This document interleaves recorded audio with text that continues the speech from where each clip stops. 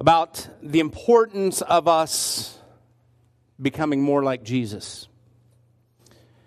We talked the first 2 weeks about how that is possible, the things that are needed in our lives to enable us to become more like Jesus. And today I want to start talking about some of the things that characterize what we will look like when we become more like Jesus. You're in Galatians chapter number 5. I want to begin reading with verse number 13. Paul says, "For you are called to freedom, brothers. Only don't use this freedom as an opportunity for the flesh, but serve one another through love. For the entire law is fulfilled in one statement: you shall love your neighbor as yourself. But if you bite and devour one another, watch out, or you'll be consumed by one another. I say then, walk by the Spirit, and you will not carry out the desire of the flesh. For the flesh desires what is against the Spirit, and the Spirit desires what is against the flesh. These are opposed to each other, so that you don't do what you want. But if you are led by the Spirit, you are not under the law. Now the works of the flesh are obvious: sexual immorality, moral impurity, promiscuity, idolatry, sorcery, hatred, strife, jealousy, outbursts of anger, selfish ambitions, dissensions, factions, envy, drunkenness, carousing, and anything similar, about which I tell you in advance, as I've told you before, that those who practice such things will not inherit the kingdom of God.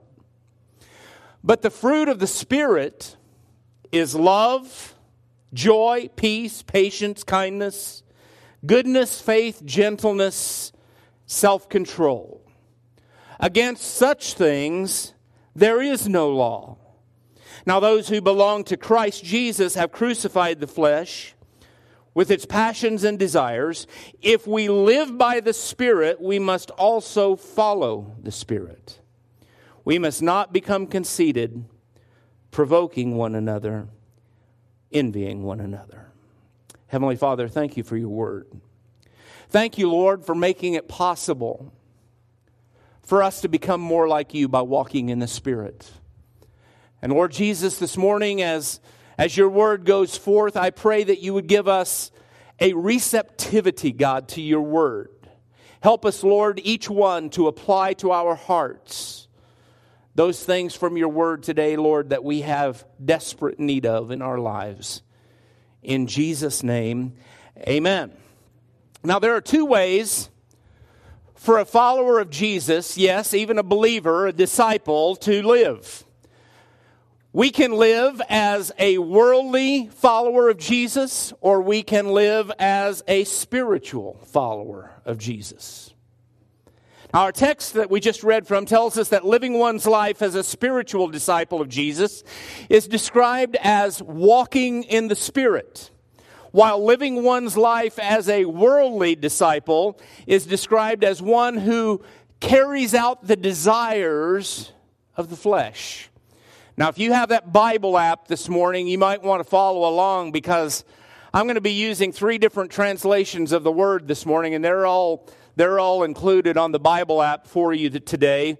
But the reason that I think it's important is I want to make it as plain a language as I can possibly make it for each of us this morning to understand the importance of the Holy Spirit doing His desired work in each of our hearts and lives. The truth is that if we have been made spiritually alive by the Spirit of God, that old way of life, the way that we used to live, of carrying out the desires of the flesh, it's of no value. It's of no use to us anymore.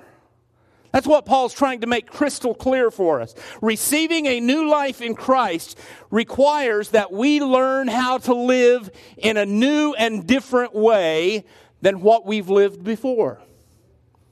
This is at least part of what I believe Jesus was talking about in the Gospel of Matthew, chapter number 9, and verse number 17, where he said this: "No one puts new wine into old wineskins.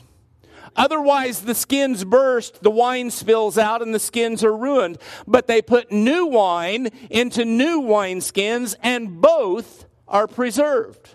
Now, what's he talking about when he's talking about new wine? He's talking about that new wine that is in us that allows us to live life in a new way rather than carrying out the desires of the flesh. And that new wine specifically is the Holy Spirit of God. He wants us to be filled with the Spirit. The Holy Spirit has been given us to help us learn how to live the new life that we now have in Christ. And by virtue of His power dwelling within us, we can be helped in learning how to live in a whole new way. That's what Christ-likeness is. Learning to live as Jesus lived. Now, again, this is what Paul is referring to when he said in Philippians chapter number 2, beginning with verse number 12 and 13, that we are to work out our own salvation with fear and trembling. For it is God who is working in us, enabling us both to will and to act for His good purpose. Now, the reality of the life of a disciple of Jesus is that though we are not of the world, we are nevertheless still in the world. How many of you are in the world this morning? Several of us. I always like to have these little tests in the middle of my message. Now, we are not of the world, but we are at the same time in the world. I like to describe it this way. As a child of God, we are not to be isolated from the world. Now some would say, we don't want anything to do with the world. That's not what you're here for. Jesus said, go into the world and preach the gospel. That's what we're here for. Now, you can't isolate yourself from the world and still preach the gospel to the world. But what God has provided for us instead of isolation is insulation. He has insulated us from the effects of the world upon us while we are yet in the world. We may be in the world, but we don't have to act like the world. Why? Because the Holy Spirit of God lives in us. We find ourselves constantly being bombarded with temptation to fall back into that old lifestyle that we used to live, those ways in which we have become all too familiar. But that's why Paul tells us that making the choice to allow the Holy Spirit of God fill our lives is something that we need to do very purposefully and we need to do continually. What's he say in Ephesians chapter 5, verse number 18? He says there, be filled with the Spirit. Now, what that means in the original language, if you look at the tense in which Paul writes those words, the literal translation is being and continuing to be filled with the Spirit, which indicates it's a continual process. Now, if you need a pictured example of what I mean by that, imagine it in this way. Suppose you took a cup of water and you filled it to the brim of the glass where it cannot hold another drop without running over. You take that same glass of water and you take it outside where it's exposed to the elements of nature. What's going to happen to the water in the glass? It's going to evaporate. Which means that in order to keep it full, you have to keep adding water to it, right?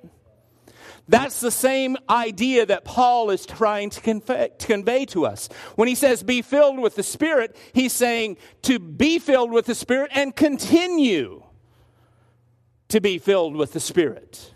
When our new lives in Christ Jesus are bombarded daily with temptations, how many of you ever get tempted? How many of you have been tempted today? How many of you have been tempted in the last 2 minutes? When we're continually bombarded with temptation to fall back into our old lifestyle, it requires that we very intentionally and very deliberately and continuously purpose to be filled with the Spirit of God. So how do we deal with what I like to call those lures of temptation, those temptations that attempt to draw us back all the time into our old way of life. Well, Paul here discusses what I see to be three ways in which we attempt to deal with these temptations. Now, the first way that even disciples, believers in Jesus, sometimes attempt to deal with these temptations is they attempt to improve the flesh. Now, what does that mean? You see, because when Paul's speaking of the law, he's talking about the way of legalism. You can do this, you can do that, you can't do this, you can't do that. That's what he's referring to. And the idea that he is conveying here is that although we desire to live the new life we have in Christ, we seek to do so by our own energy and by our own ingenuity. In other words, we continue to spend time walking in the flesh in an effort to improve the flesh. Now, what does that look like in practical terms? Well, I jotted down a few things just in case you were wondering. You say, well, I used to go to all kinds of movies, R-rated ones, X-rated ones. Now, as a follower of Jesus, I don't go to X-rated ones anymore. Or you may say, well, I used to cuss every once in a while. Well, I still cuss, but I don't use God's name in vain.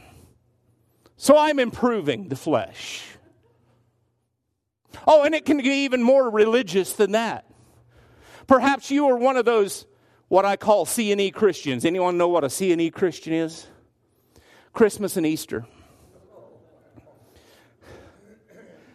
I used to go to church on Christmas and Easter, but now I go every Sunday. Well, good for you. You're improving the flesh. You're putting another notch in your belt. And this attempt by way of legalism, Paul condemns. Now I want you to hear the translation from the Message of Galatians chapter 3, beginning with verse number 2. Paul says, "Let me put this question to you. How did your new life begin? Was it by working your heads off to please God? Or was it by responding to God's message to you? Are you going to continue this craziness? For only crazy people would think they could complete by their own efforts what was begun by God. If you weren't smart enough or strong enough to begin it, how do you suppose you could perfect it?" Sometimes this translation of the Message just gets a little too close, doesn't it? But he goes on. Listen to this. Did you go through this whole painful learning process for nothing? It's not yet a total loss, but it certainly will be if you keep this up. Improving the flesh. Disciples of Jesus who live improving the flesh will invariably discover that the best they can do is cover up their own failures and imperfections behind a pretense of religiosity and judgmental attitudes. What does that mean? Well, I may not be perfect, but I'm better than Michael. Again, good for you. That's not walking in the Spirit. You're judging yourself and Michael according to the flesh.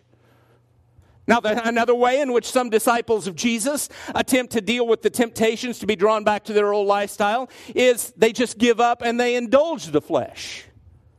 This is what I want to call the way of license.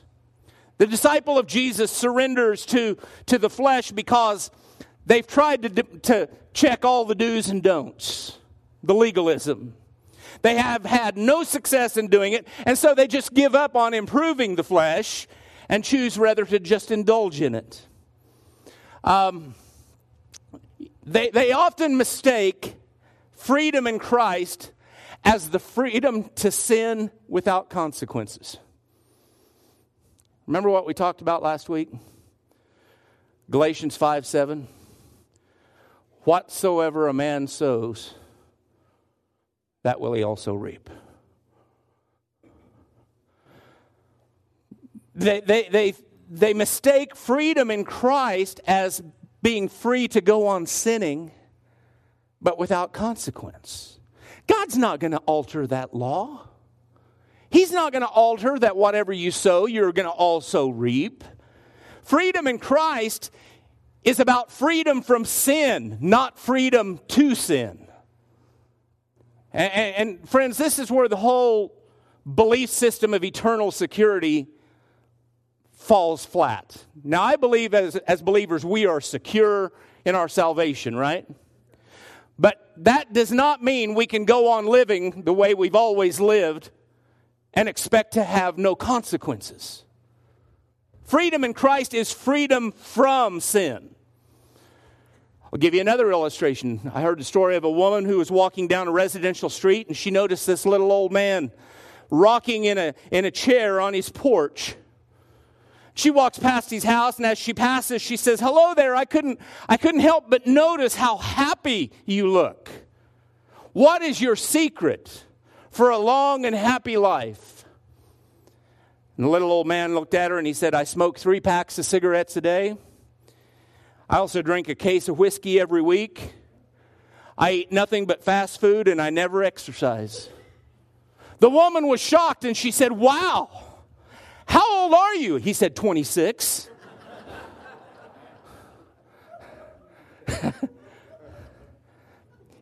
Here's the fact.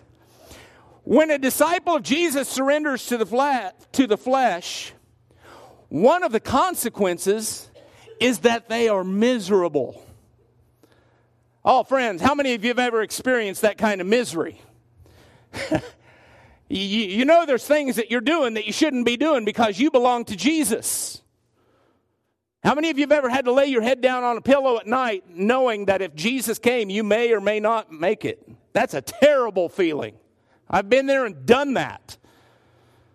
But you see, here's what the Apostle Peter says in 2 Peter, again, verse number 20 and 21. He says, "For if having escaped the world's impurity through the knowledge of our Lord and Savior Jesus Christ, they are again entangled in these things and defeated, the last state is worse for them than the first. For it would have been better for them not to have known the way of righteousness than after knowing it to turn back from the holy command delivered to them. It has happened to them according to the true proverb, a dog returns to its own vomit, and a sow, after washing itself, wallows in the mud." Now those things don't make sense to us, do they? But that's literally what we do if we try to indulge the flesh after having known the truth of a new life in Christ Jesus. The convicting power of the Holy Spirit grips our hearts and it leaves us miserable. Now, the third way of dealing with the temptation to return to your old way of life is the one that Paul says all of us who are disciples of Jesus ought to strive for. We should ignore the flesh. That's the way of freedom. Paul says that all who belong to Christ have died to their old way of life. It's dead to us, and now we're spiritually alive in Christ. There's nothing for us in our old way of life whatsoever, and we have to purpose this to be so daily, choosing to ignore the flesh and instead acknowledging the new life that we have in the Spirit. For this, I like the Amplified version of what Paul says about this, found in Romans chapter number 8. And I'm just going to give you verses 6 and verse 11. Paul says, "We know that our old unrenewed self was nailed to the cross with him in order that our body, which is the instrument of sin, might be made ineffective and inactive for evil, that we might no longer be the slaves of sin. Even so consider yourselves also dead to sin and your relation to it broken, but alive to God." And then the Amplified version adds this, "living in unbroken fellowship with him in Christ Jesus." Can I just say this to you? We've tossed a word around for too long in the church that is not even a scriptural word. It's the word backslide. You'll never find that in Scripture. You never find it. And what I want to say about it is, friends, yeah, you're saved. Yeah, you're on your way to heaven. And if you're still trying to live in the flesh, it doesn't necessarily mean that you've backslid, but it does mean that you are out of fellowship with Jesus. And friends, there's nothing worse than being a child of God, but out of fellowship with the Father. That'd be like making yourself a prodigal. Isn't that what happened in the story of the prodigal son in Luke chapter 15? This son lived in the house of the father. He had all the blessings, all of the provisions of the father, but he chose to walk away and walk out of fellowship with the Father.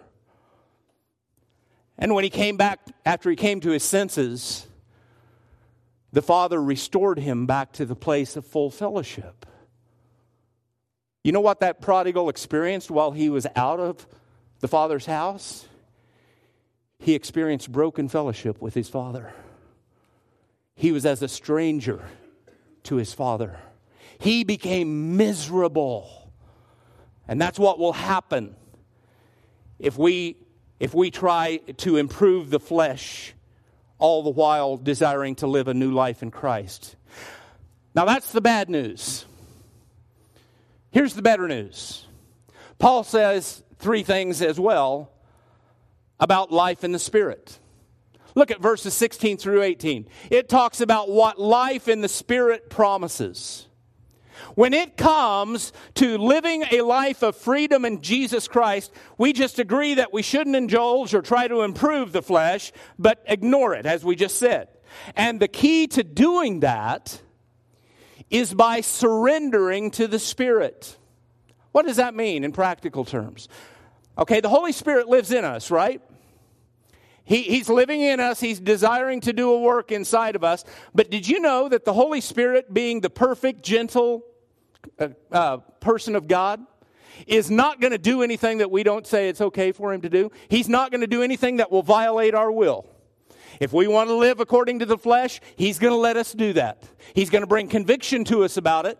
But what we need to do is say, Holy Spirit, if there are areas in my life, and I know that there are, that need to be made more like Jesus, I surrender myself to you to do your desired work. Surrendering to the Spirit. Paul is saying to us there's a much better way to relate to the old way of living. The solution is not to worry about the flesh, but to walk in the Spirit. Now, if you don't believe that, we're going to play a little game here. Everybody ready to play a game? Here it is. I'm going to say to you, I do not want anybody in this room at this very moment thinking about a pink elephant. And suddenly, every one of you are thinking about a pink elephant. Right? But then if I set before you a freshly grilled cheeseburger with all of the condiments that you like on your burger, and alongside it I put before you an order of homemade French fries, and alongside of that, a bowl of creamy Bluebell vanilla ice cream, sitting on top of a banana, with hot fudge topping, strawberries, pineapples sprinkled with lightly toasted almonds, topped with a layer of whipped cream and a juicy red cherry on top. What happens to your thoughts about the pink elephant? If I eat all that, I'm going to look like it. That accomplishes for you exactly what I told you not to do. You're now no longer thinking about a pink elephant. Why? Because I gave you something better to think about. And by the way, I guarantee you that drool running down the corners of your mouth is not from thinking about a pink elephant. That's why Paul can say to us and say with authority, my counsel is this: live freely, animated and motivated by the Spirit of God, and then you won't feel the compulsions of selfishness. Friends, God's offered us something so much better than the old way of life. You know, I've heard people say, oh, when I came to Jesus, I had to give up this and this and this and this. Let me tell you what, friends, I've never given anything up for Jesus that He didn't more than replace likewise with something so much better. That's what He does. He gets my mind off of those old lustful things of the flesh. And He replaces it with things like love and joy and peace and gentleness and goodness and kindness and meekness and self-control. You see how that works? We surrender our minds to the Holy Spirit. Life in the Spirit promises that if we focus on yielding our lives to the Spirit of God, we'll not find our lives continuing as they were before we trusted Christ. We'll be changed. Paul talks about it in 2 Corinthians chapter 3, verse number 18. He said what you'll find is you'll see your life changed from glory to glory. You'll find new heights, new levels of being Christ-like over a week or over a month or over a year. You'll look back and say, I'm more like Jesus this year. I've changed from glory to glory. That's what it's about, friends. Paul says in Romans 8:12, and again, this is from the Message. He says, so don't you see that we don't owe this old do-it-yourself life one red cent? There's nothing in it for us, nothing at all. The best thing to do is give it a decent burial and get on with your new life. God's Spirit beckons. There are things to do and places to go. Secondly, Paul discusses what life in the Spirit prevents in verses 19 through 21. Now, it's important here that we note something about what Paul says in those 3 verses. He tells us that a saved person may from time to time lapse into sin. But he also tells us that an unsaved person lives in sin. He's speaking here of people who continue on in these sins with no sense of remorse, no desire to be free from them, people who do not want to stop sinning. Now, there's no getting around it here. Paul says that if a person's lifestyle, hear me on this, friends, if a person's lifestyle is characterized by these kinds of things, then there is serious doubt about the legitimacy of their salvation, no matter what they might say. Hear me, friends, a true disciple of Jesus Christ cannot live like that without being miserable. Paul goes on to say again from the Apostle John says in the Message in 1 John chapter number 3, so my dear children, don't let anyone divert you from the truth. It's the person who acts right who is right, just as we see it lived out in our righteous Messiah. Those who make a practice of sin are straight from the devil, the pioneer in the practice of sin. The Son of God entered the scene to abolish the devil's ways. People conceived and brought into life by God don't make a practice of sin. How could they? God's seed is deep within them, making them who they are. Now hear this. This is good.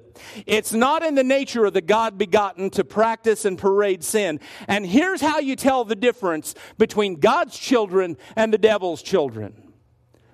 The one who won't practice righteous ways isn't from God, nor is the one who won't love brother or sister. And then John concludes that passage by saying this. It's really a simple test. The test, again, in case you missed it, the one who won't practice righteous ways isn't from God. And neither is the one who won't love brother or sister. Wow. I'm sure glad those aren't Terry's words. Those are the words of God through John. Living in the Spirit prevents us from living like we're lost. And living like we're lost only leads to us, as followers of Jesus, feeling miserable. Trust me when I tell you that one of the greatest miseries of a follower of Jesus is to live in doubt of their salvation. Nothing worse. Speaking of salvation and assurance, let me just take a little rabbit trail here for a moment. I believe that there are three groups of people when it comes to believers. There are those who are sure but not secure. There are those who are secure but not sure. And there are those who are secure and sure about their salvation. Which category are you in? Let me tell you something. I'm secure and I'm sure because I know that which I've committed against to Him will prevail against the day of His coming. I believe that my salvation is sure. And how do I prove it? I prove it in the way that I live my life. My life has to reflect that change. As we learn to live in the Spirit, the changes that will be brought about in our lives will enable us to not only be secure in our salvation, but sure of our salvation. Again, the Apostle Peter in 2 Peter chapter number 1 says in verse 10, "Therefore, brothers, make every effort to confirm your calling and election, because if you do these things," what things? Well, let's just go back and see. What did he say? Look what the Apostle Peter says. He says, if you do these things, look at verse number 3. Is that 2 Peter? Oh, there we go. He says, if you do these things, what things is he talking about? Look at verse 6. Knowledge with self-control, self-control with endurance, endurance with godliness, godliness with brotherly affection with love. For if these qualities are yours and are increasing, they will keep you from being useless or unfruitful in the knowledge of our Lord Jesus Christ. The person who lacks these things and is blind and short-sighted and has forgotten the cleansing from his past sins, therefore, brothers, make every effort to confirm your calling and election sure. Peter is identifying two benefits that the Spirit's work in our lives will result in. One, we won't be confused about our relationship with Jesus. We know that we're saved. And secondly, we'll be commended when we're welcomed by Jesus in heaven. Our calling and our election have to be certain. Lastly, let me talk about what Paul says about what life in the Spirit produces in us. Living our lives yielded to the Spirit will produce Christ-like character in my life. And that's seen in the way that I conduct myself, which results in a life that is lived up to the standard that God expects of us. You know, though we're free from the burden of the law and legalism, we're not free from its standard. Think about it. Love the Lord your God with all your heart, soul, mind, and strength. Are we still bound by that? You bet we are. Thou shalt not kill. Are we bound by that? We are. Thou shalt not lie. Are we bound by that? That's the standards of the law. We're still bound by that even though we're not living under the law. However, as we walk in the Spirit, the life of Jesus Christ is released in us and His character is developed in us. And as His life is lived through us, we become free. Then and only then can we be like Jesus. Then and only then can we live a life that's pleasing to our Heavenly Father. As we walk in the Spirit, we'll be helped to learn how to live out this new life that we have within. You remember when Jesus was involved in His ministry here on the earth? John talks about it in the Gospel of John, chapter number 1. He says, the Word was made flesh, right? And dwelt among us. He's talking about Jesus. The Word made flesh.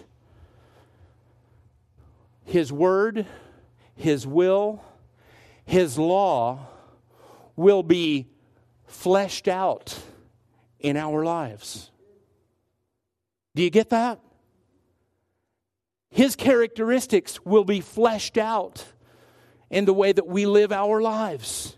So how do I walk in the Spirit? Jesus said it best. He said, I'm the vine. You're the branches.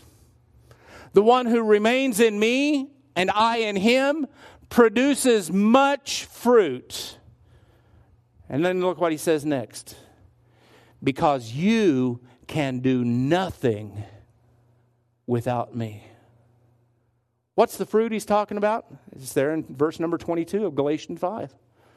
Love, joy, peace, gentleness, goodness, joy, peace.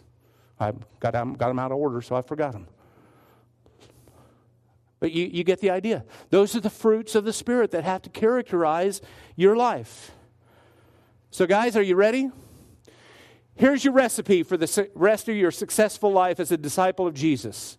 Daily ask the Spirit to fill your life. Michael, read that for us. Stand up and read it real loud. Daily ask the Spirit to fill your life.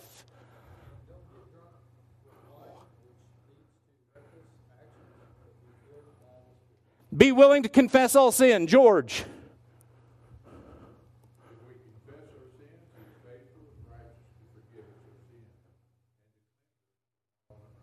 Amen.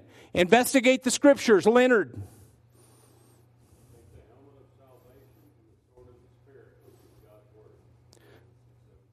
Do what the Spirit tells you to do, Jerry.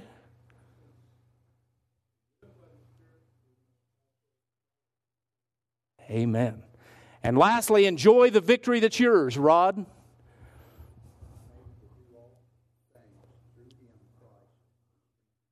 I am able to do all things through Him who strengthens me.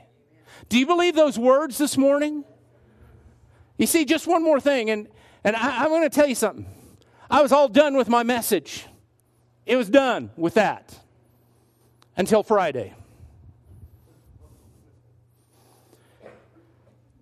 And I had to add just one more thing. And it may sound like a rabbit trail, but it's really not, because it's not going to be very long at all. My mind was taken back to the Old Testament, to the book of 1 Samuel chapter number 9. I think the reason my mind was taken back there is because we were talking about Saul in our Wednesday evening Bible study, becoming the first king of Israel.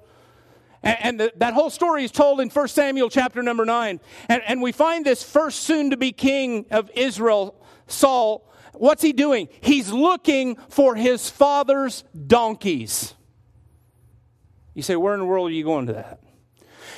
You see, Saul was unable to find his father's lost donkeys, and he's about to return to his father empty-handed.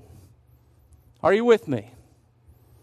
But his attendant said, Saul, I've heard of a man of God who might be able to help you with searching for these lost donkeys.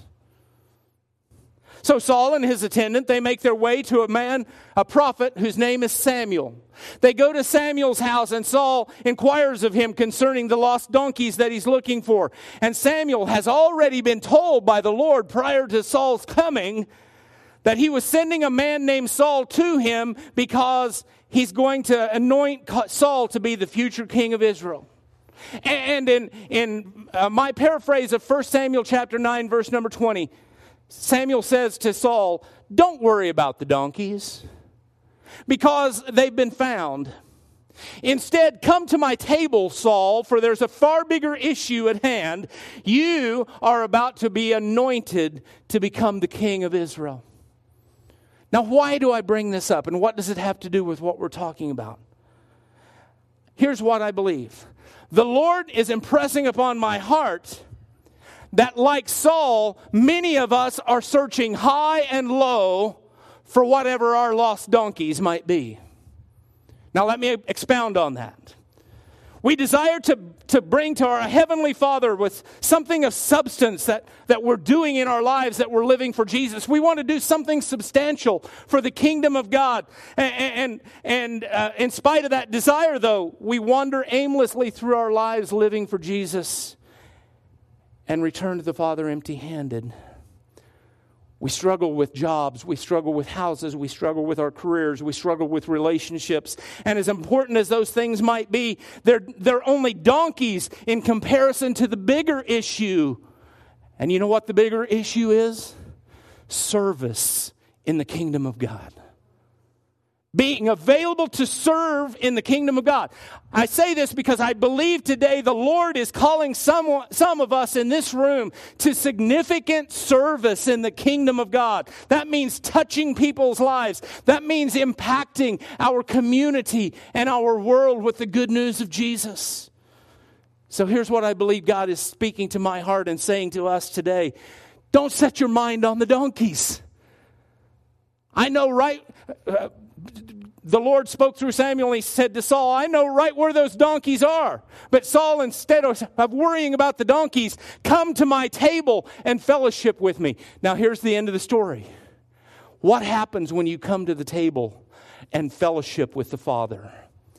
Well, when Saul went to Samuel's table, Samuel told him in chapter 9, verse number 27, stay for a while and I'll reveal the word of God to you.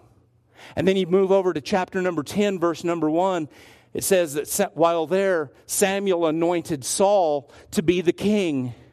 And then in verse number 2, finally Samuel says to Saul, by the way, Saul, I know where your father's donkeys can be found. Now, what does all of that mean to us? If you want to walk in the Spirit, do what Saul did. Forget the donkeys. Set aside your own agenda and get involved with what Jesus wants to do with your life for the kingdom of God. And you know what the best part is? You want to hear the best part? You, like Saul, will also find your lost donkeys.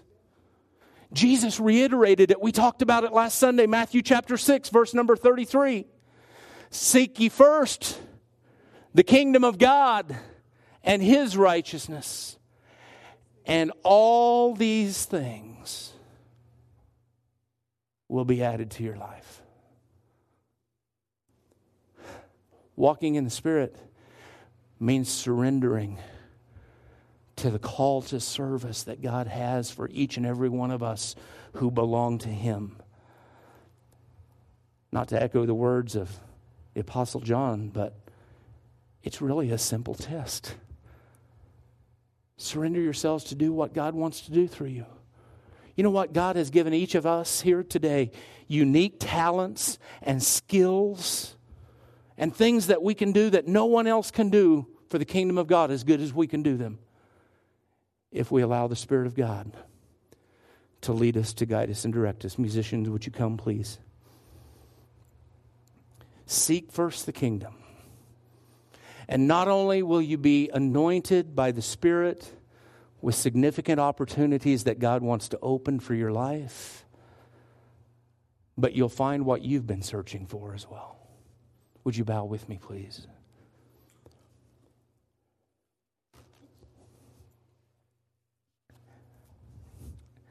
Dear Jesus, this morning, I believe that you really want to impact our lives today. Lord, I just have to believe that there are people in this room who have been doing their dead level best to try to improve upon their old way of life. They've been doing it. It's been a struggle, but they're trying to improve. And Lord, what you are wanting to say to us through your Spirit this morning is that we need to stop trying to improve the flesh and rather just surrender to the Spirit to let Him work out what He wants to do inside of us. If we surrender to your Spirit this morning, He will do the heavy lifting for us and becoming more like you. It won't be such a struggle for us individually just trying to make ourselves better. He wants to do that for us if only we'll surrender to Him.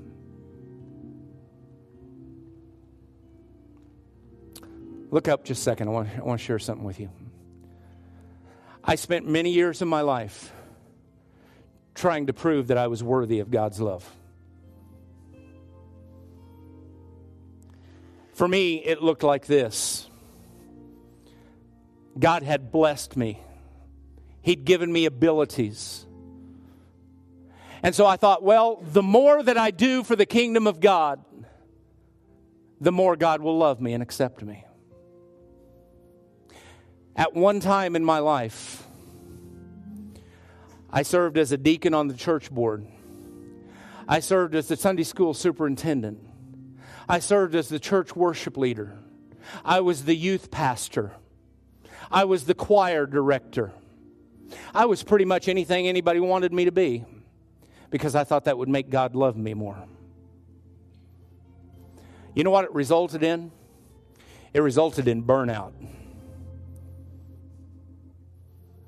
I was so busy trying to keep all of those irons hot and working that I couldn't do a good job at any one of them.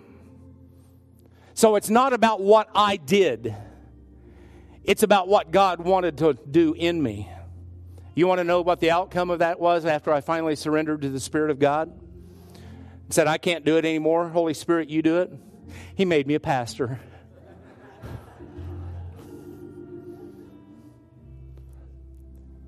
It's my calling. And when you do what you're called to do, the satisfaction, the contentment. And you know what I was telling God all the time He was calling me to be a pastor, saying, oh, you need to go do this. I'd have people say, you need to come and preach for us. I don't preach. You need to. You know what I'm doing? I'm saying, God, I can't do that. And you know what I think the Spirit of God wanted to say to me? I know you can't, but you can do all things through Christ who strengthens you. Surrender. I told you before, I took that pulpit the first Sunday that I ever preached a sermon, scared to death, because I had 3 minutes worth of content. How many of you know I've improved on that since then? I took that pulpit, and the minute my hands touched that pulpit, I knew this is where God has wanted me since the beginning. And by and large, I've been there every Sunday since. That's what surrendering to the Spirit will accomplish.